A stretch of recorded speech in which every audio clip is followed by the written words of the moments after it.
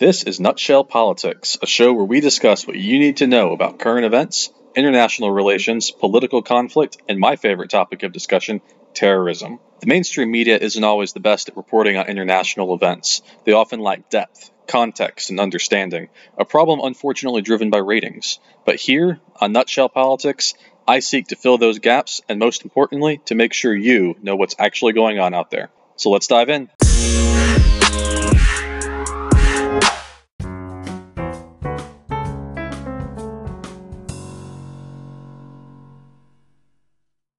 Hey guys, welcome back to a brand new episode of Nutshell Politics this week. Thanks so much for tuning in and listening. I really do appreciate that. My name is Dr. Justin Kinney, and I will be your ruggedly handsome host as we dive into this week's topic. Now, we're going to actually be starting a brief, probably 2-week series today on economic models. Now, this is something I actually was part of the purpose of the podcast originally, was to kind of talk about not only current events, but also kind of political science theory, so that if an event does crop up in the future that I don't necessarily cover, the theory can help explain what's going on. And this is something that's actually been in the news a lot recently, particularly here in the United States, but also around the world, and that's economic models. And so primarily we're talking, capitalism versus socialism. That's been a big debate here in the United States where I live, but also obviously it's been something that's been discussed around the world, especially with regards to the rise of Russia again. And so we're going to be talking about the different types of economic models that are out there. There's actually 4 major ones that I want to touch on. This is why it's going to be a 2-week series. We're going to cover 2 of them today, and then we'll do 2 next week. And while I do this, just understand too that while there are 4 major models that we're going to be talking about, there are obviously spin-offs and variations of all of them, so that you could probably come up with thousands of potential models that all have varying different nuances and that sort of thing. But we're going to be focusing on the 4 main ones, and I'll probably cover 1 spin-off next week, and that's democratic socialism, which has been in the news more recently here in the United States with people like Bernie Sanders, Alexandria Ocasio-Cortez, and so we're going to be talking a little bit about that specific kind of spin-off of socialism and what that actually looks like, and whether or not it actually matches what Sanders and Ocasio-Cortez actually say it does. So we'll talk a little bit about that as well. But we're going to be focusing on 4 major models. So capitalism and socialism, and we're actually going to do those 2 next week because I think they pair nicely together. And this week we're going to be talking about 2 other models. One that you don't see as much anymore, and that's something called mercantilism or mercantilism. And then we're going to be talking about state capitalism. And state capitalism, despite the name, it's not actually really a spin-off of capitalism. It's kind of a hybrid of capitalism and socialism, but it's one that's new, and it's new enough and variant enough from the others that it actually classifies as its own system now. And you don't see it very often, but you do see it crop up in a couple cases, primarily in China right now. And so we're going to be talking about state capitalism today as well. Now, before we dive too far into this, I do want to put a couple of caveats on this. First is that obviously these are very complicated economic models, and I'm not going to be covering nearly even a fraction of all of them in these 10 to 15 minute blurbs on each. So do understand that while I'm hoping to give a broad overview of what they are and what they look like, and maybe some of the consequences of them, and even some examples of countries that use them, there are way more nuances to each of them than I will ever get to. And so just keep that in mind, that if I leave out something from the model, that's not necessarily intentional, but it is expected just because of the nature of these things. I could probably do full episodes for a couple months on each individual one and still not cover everything. Second is that I try to make this podcast, I've talked about this in the past, I try to make this podcast fairly nonpartisan. Obviously, my views occasionally slip through, but I do try to treat all issues fairly, and so I will be approaching these topics from a very neutral third-party perspective, which means I will try to talk about both the good and the bad of each topic. Obviously, there are some models that I believe work better than others, but I will try to keep it as neutral as I can on this. Now that said, that doesn't mean I won't pick holes in some of the models if I see fit, or even poke fun at some of the politicians who may be proposing some of the models. But it's not out of any sort of partisanship that I'm doing so. It's mostly due to holes that I see in their logic, or just obvious flaws in their potential model that kind of stand out. So just be aware of that. But I am going to try to keep this as nonpartisan as I can. But with that, let's go ahead and jump into the two models that I have on tap for today. So we're going to be talking, as I said, about two main models today. The first of which is called mercantilism or mercantilism. You'll hear it referenced a couple different ways, pronounced different variations on that, but I'm going to be using mercantilism. That's the way I was kind of taught. And so we're going to be focusing on them first. Now, mercantilism is actually kind of an older model. It's not one you see nearly as common today, but it was pretty dominant back in the day, particularly in like the 16th century through the 18th century in Europe. We see it pretty common in early America. This is actually probably the model that the United States used in its very early years. And basically, this is a national model that's really designed to maximize the exporting of nations. And so the goal here with mercantilism is mostly to find ways to become rich, to amass wealth through trade. And so it's very heavily focused on exporting more than importing. It's often considered kind of an outdated system for a variety of reasons, but it was the main school of economic thought for centuries. And this is also very, very common in kind of new countries that are trying to develop, and it really pushes for growing the wealth of a country internally. And it was actually the push behind a lot of, say, the exploration of new lands, a lot of the wars that took place kind of in that time period. And it was really a move away from agriculture as kind of an economic base. So before this, most economies were built kind of around the concept of agriculture, an agricultural economy, growing your own items. But this actually really kind of pushed the idea of trade and finding ways to build wealth through trade. And so what they would do is they would actually have some government regulation of a lot of, say, commercial interests in the country, and they would really focus pretty heavily on exporting, but tax any sort of imports very heavily in order to protect domestic industries and allow them to grow, allow them to develop.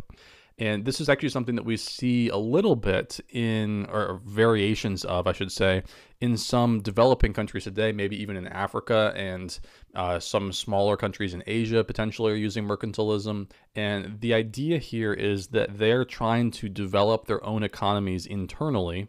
And so they pretty heavily tax any sort of imports coming in order to protect those domestic industries and allow them to grow. But they also focus very heavily on exporting in order to bring in money that can help develop their economy. And so policies under a mercantilist economy, which again was kind of the dominant ideology of Europe during the kind of 15th, 16th century up through the 18th century, a lot of policies that you would see come out of this are things like very high tariffs, so very high taxes. If they had colonies, this was during the colonization era. So if you had colonies, the colonies were not allowed to trade with other countries. You only benefited the host country.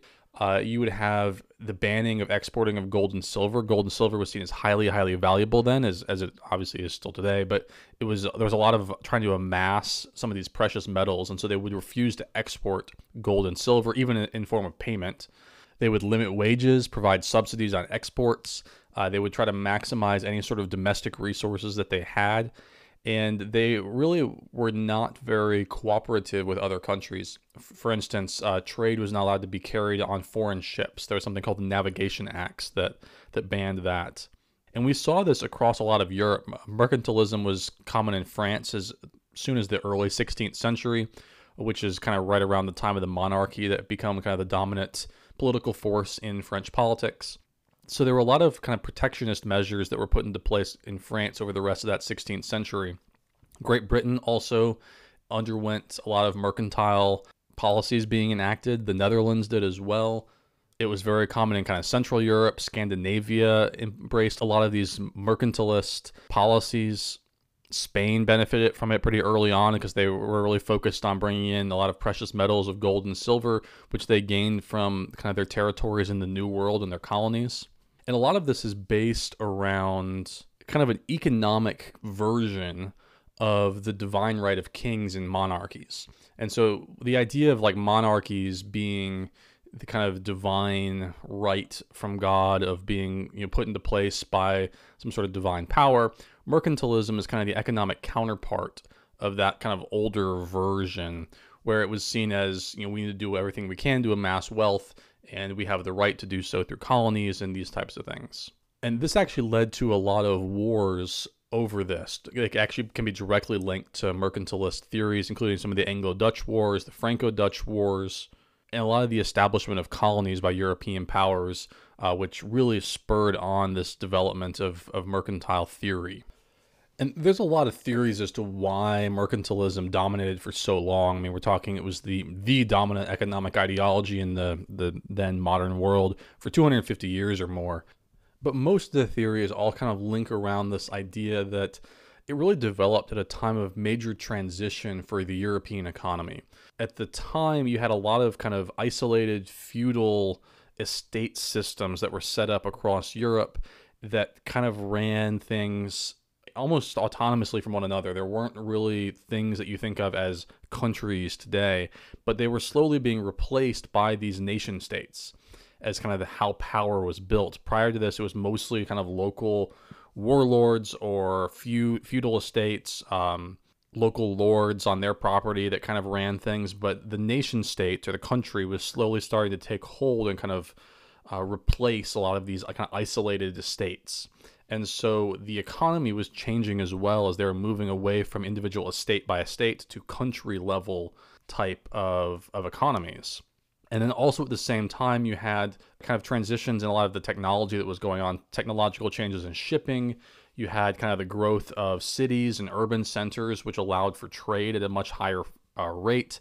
You also had modern accounting techniques that were kind of developed all around this same time period. And so there was this huge scrutiny that was really thrown into place here, where they were focusing very heavily on how can we balance trade in a way that benefits us.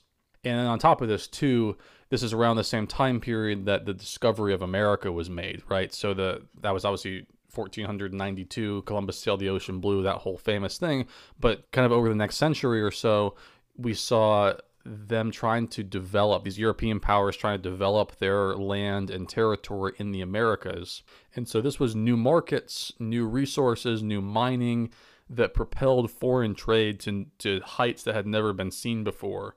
And so simply the volume of trade and merchant activity just skyrocketed. And so this all played into the idea of mercantilism, of how can we use these new things to try to benefit us. Well, there's, like I said, there's a lot of theories as to kind of why this took root and why it lasted for as long as it did. But most of it kind of really builds around these major upheaval and changes to the political system and the economic system of Europe, the discovery of America, the new technologies that all played into a massive upswing, a massive spike, maybe even in terms of international trade and the ability to trade more or less. Now, mercantilism is also very much a zero-sum game. So it lends itself very much to ruthlessness in politics. We also saw the adoption of kind of Machiavellian principles during this time period. People like Thomas Hobbes and their ideas came along here. There was a very kind of dark view of what human nature was really all about. And so it became very, as I say, ruthless and focused on how can we benefit ourselves first and primarily. And it's actually fit a lot into some of the religious ideas at the time too, particularly like the Puritans were really big at this time period, and they had a very kind of dark view of human nature. That was why they needed a savior, why they needed God and Jesus to come in and save them. They saw humanity as very, very dark. And so this also kind of fit into that idea as well. And so there were some economic theorists who basically used and manipulated some of the Puritan ideas to try to justify some of their ideas about trade and amassing wealth. And of course, when you throw in some of the political ideas that were kind of circulating at the time with Machiavelli and Realpolitik and the ideas of power politics, this was a very appealing idea of amassing wealth and bringing in gold and silver and exporting a lot of goods without bringing in a lot of things. It made a lot of sense at the time. But over time, we've kind of seen a lot of critiques of this come up. And as I said, it's kind of seen as outdated at this point. A number of scholars were pointing out flaws in this long before Adam Smith came along. But Adam Smith and David Hume were kind of the founding fathers of what you might consider anti-mercantilist ideas and theory and thought. And others, John Locke, Dudley North, some of these other theorists on at the time in economics were very critical of mercantile theory. And so in particular, there were a couple criticisms that came along. First is John Locke actually argued that prices vary in proportion to the quantity of money. So it's way more complicated than simply amassing wealth. And Locke also points out some of the other major problems with mercantile theory, basically that the idea, he doesn't believe that the wealth is a zero-sum game. And this is something that's really come about, especially in the 20th and 21st century now as well. But the wealth of the world is not fixed. We can actually grow the wealth of the world through human labor. In other words, Locke had this whole thing of the labor theory of value, that the economic value of a good or a service is determined by the amount of labor required to produce it. And so mercantile theory had kind of failed to look at this. So they basically thought all the wealth in the world was fixed and static, and you couldn't really change how much total wealth the world had. And so if I gained wealth, that meant necessarily someone else was losing wealth. And we found that's not really necessarily the case.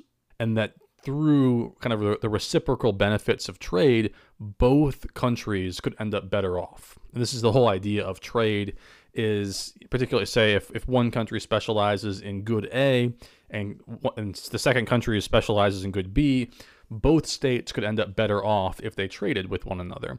And so by this kind of reciprocal benefit, you can actually increase the quote-unquote wealth or value of both countries. And so most modern economic theory really hits hard at mercantile ideas and saying that it's not a zero-sum game.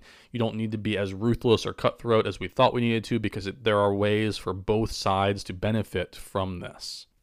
And so over time, mercantile theory has kind of diminished, actually to the point where you don't really see much of it anymore, as it kind of was replaced by what's known as classical economics and Adam Smith's ideas. Adam Smith's The Wealth of Nations, which was a book he published actually back in 1776, but it actually over time kind of started to replace what was seen as mercantile theory.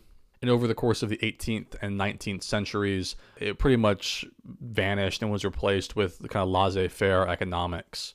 Now, as I did mention, we do see bits and pieces of mercantile theory still today. It's actually, there's something called neo-mercantilism, which is very similar ideas, and it's basically this idea of encouraging exports, discouraging imports, and kind of centralizing currency in a kind of a central federal government, which can increase the overall wealth. And we do still see this type of economic model occur in certain countries, mostly countries that need to develop still. They're kind of still undergoing development and trying to create rapid economic growth. But mostly speaking, mercantile theory or mercantilism, however you want to pronounce it, it has largely been considered outdated. And so while it was a major model for a very, very long time, we really only see fractions of it that still exist today. Now we're going to take a short commercial break, and then we're going to jump in and talk about state capitalism, which is kind of the new model that's come about just in the last few decades or so. And so we'll talk a little bit about that one, and then we'll close out the episode. And next week we'll jump into capitalism and socialism. So stick with me through the short commercial break, and I'll be back with you guys in just about a minute.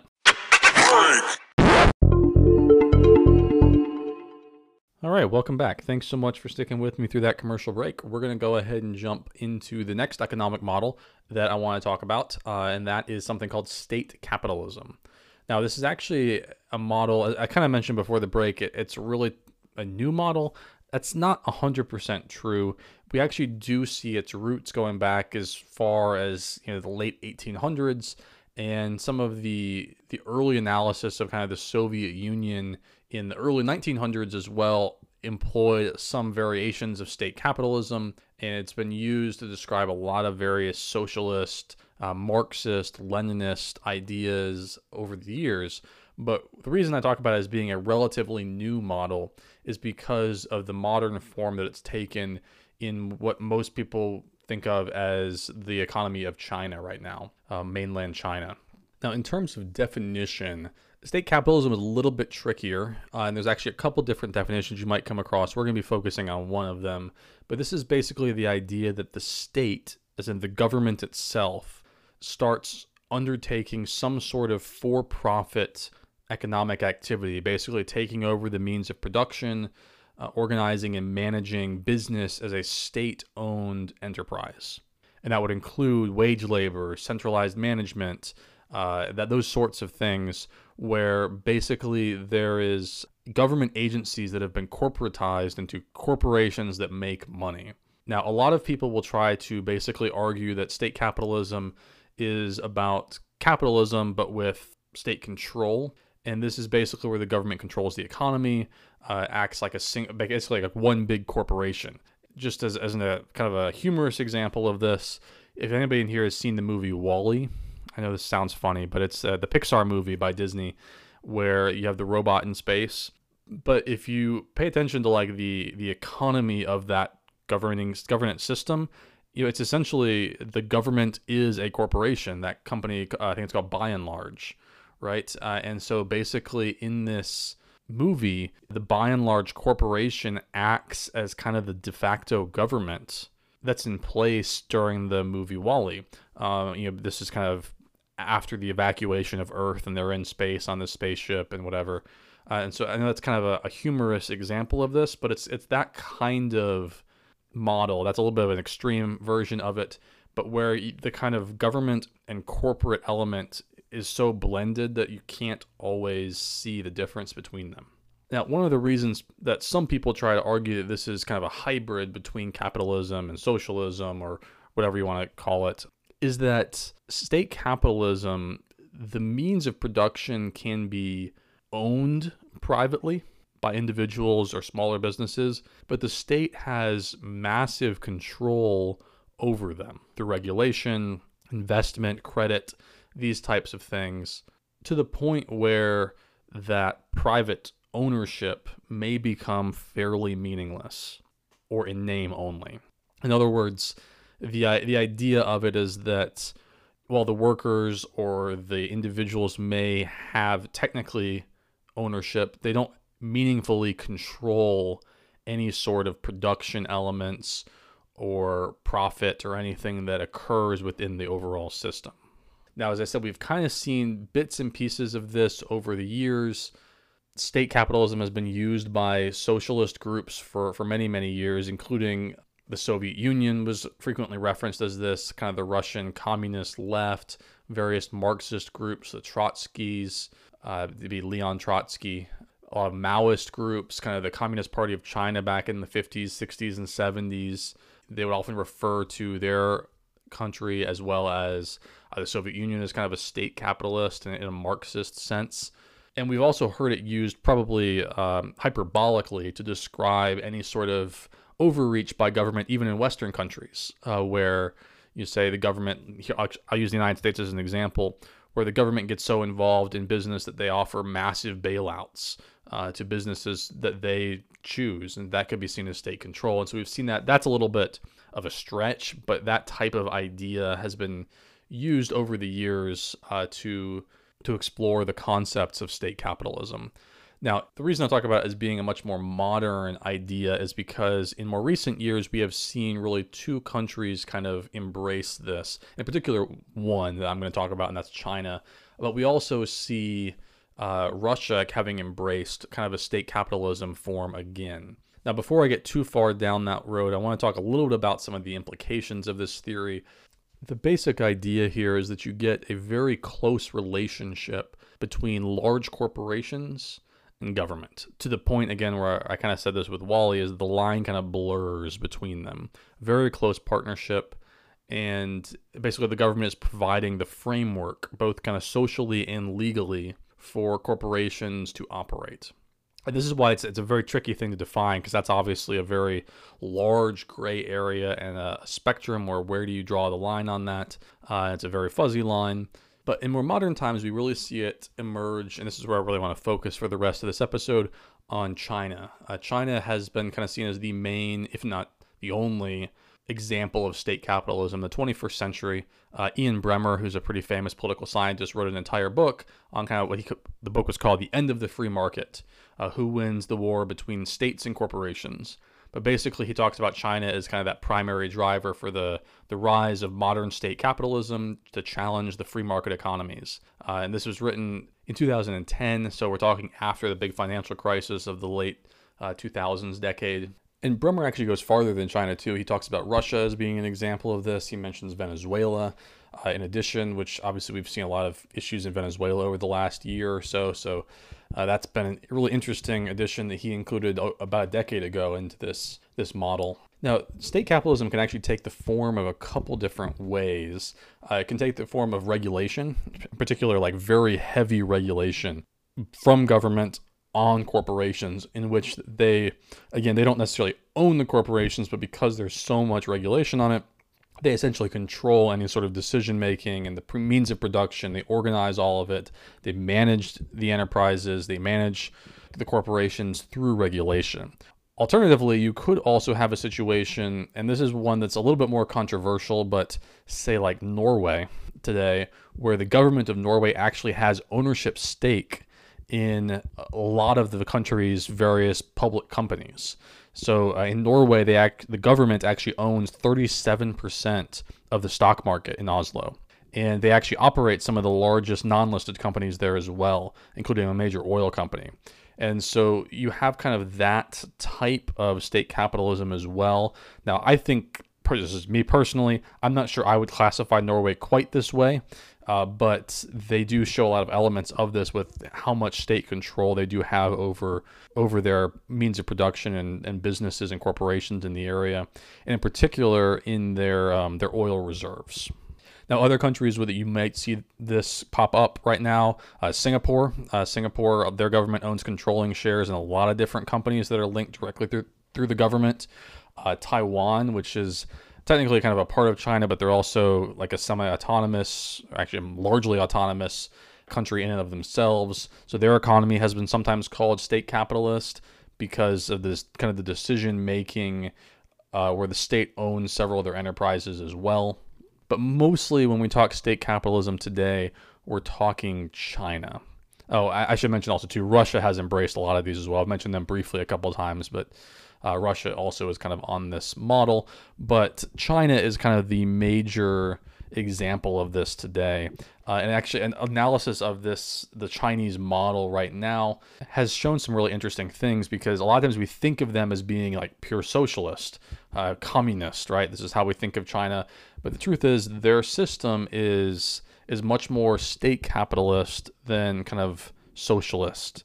And the reason for this is because of the idea of financial markets. So financial markets are basically it's where people trade financial securities, financial derivatives at kind of very low costs. So this would include things like stocks and bonds, and you can trade on precious metals and gold and silver and things like this. And that's not really a part of what you think of as socialism economies. And so the fact that these financial markets exist to such an extent that they do, and on top of that too, that the state profits in China, so the profits that go from these corporations to the state, are not distributed among the population like you would typically see as kind of like a basic level of income or some sort of similar schematic, which again would be very socialistic, but they actually are retained by the enterprises. And so China is kind of in this weird state where there's very heavy market socialism, but they've also kind of embraced some of the capitalist models. And in fact, what you'll hear sometimes people describe state capitalism as is socialism at the local level through heavy interference, oppression, influence, regulation, which can sometimes manifest itself in oppression on political freedoms and civil rights and things like that too. But domestically, we're talking very heavy regulation and socialist ideas, but much more capitalist at the international level in terms of international trade, which allows them to compete more on the global stage. And the idea here is they want to try to benefit from world globalization and benefit from the global market, but still maintain kind of a stability at the individual and local level through state control.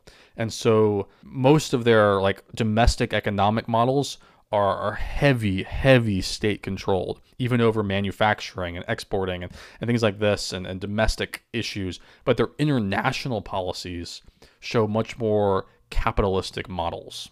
As I said, this is a relatively new model. We've seen some of it over the last century, but in Russia a little bit. But really, China is the one that's embraced it so much more drastically, and really only in the last few decades or so. So this is kind of a weird little model. It hasn't been around long enough to find out kind of long-term implications of it. I think we can kind of look at it and find some critiques here and there, particularly on the heavy interference and regulation and oppression that takes place at kind of the local stage. China is well known for their oppressive techniques and tactics on the local and individual level. But the way that they have tried to merge and almost hybridize that regulation with international trade is kind of interesting, and it will be something that we'll need to be keeping a close eye on, because at least in the short run, China's economy has kind of skyrocketed lately. I think I mentioned this previous episode, I forget which one, but I talked about the idea that China has passed the United States in terms of its total GDP just recently. Now, that does not mean they are a stronger economy than the United States, because their per capita GDP is still much lower because they have such a high population, but we have seen their economy growing in part due to this model, this kind of Chinese model of state capitalism. It kind of remains to be seen whether or not they can maintain it long term. And personally, I have some skepticism, let's call it heavy skepticism, of this model for a variety of reasons, particularly in the way that they handle things on the domestic level. But it is kind of a fascinating and unusual hybrid that we don't really see very often, particularly when you kind of get into more of a broad definition and you start to include countries like Norway or Singapore, which are not quite as oppressive as, say, the Chinese model is, but still have heavy ownership stakes in a lot of their companies by the government of those countries. And so this is a model that I think we'll be needing to investigate a lot more with going forward. It doesn't have nearly the history that some of the other models do, but it is a unusual hybridization of a couple different ones, and is something that, for the moment anyway, seems to be working well for China, at least kind of at the international level, maybe not at the domestic level. We'll kind of have to wait and see how that plays out. But with that, we're going to go ahead and close out the episode. I think next time we're going to actually dive into the two models that state capitalism is kind of a hybrid of. We'll talk about capitalism, or sometimes called economic liberalism, and we'll talk about socialism and kind of what both of those two models are and what they look like and some of their implications as well. But with that, we're going to go ahead and close things out. So thanks so much for tuning in and listening to this week's episode of Nutshell Politics. I really appreciate it. If you're interested in getting in contact with me to talk about this or any other topic, or to give me ideas for future topics, or to advertise on the podcast, if you're interested in supporting me or supporting the podcast, you can always reach out to me. I have a couple different ways to do so. You can find me on Twitter at JustinR_Kinney. You can find me, hit that follow button, please. And again, I'd be happy to continue this conversation or any others with you at that time. You can find me on Facebook as well. I have an author page on that. I write fiction mystery novels, so I have 2 novels out, both on Amazon, but I write under the name J. Robert Kinney, which is my middle name, obviously. And so you can find my author page on there. Now, that page is mostly going to be updates about my writing, but also very willing to chat with you there about anything else as well, including the podcast. So find that Facebook page and hit that subscribe button. I'd really appreciate it as well. Again, as I said, if you're interested in supporting the podcast or supporting me in any way, you can reach out to me in those forums, talk about advertising or anything like that. I also have a Patreon account online if you're interested in checking that out as well. So with that, though, we're going to go ahead and shut things down. So I really appreciate you guys tuning in this week.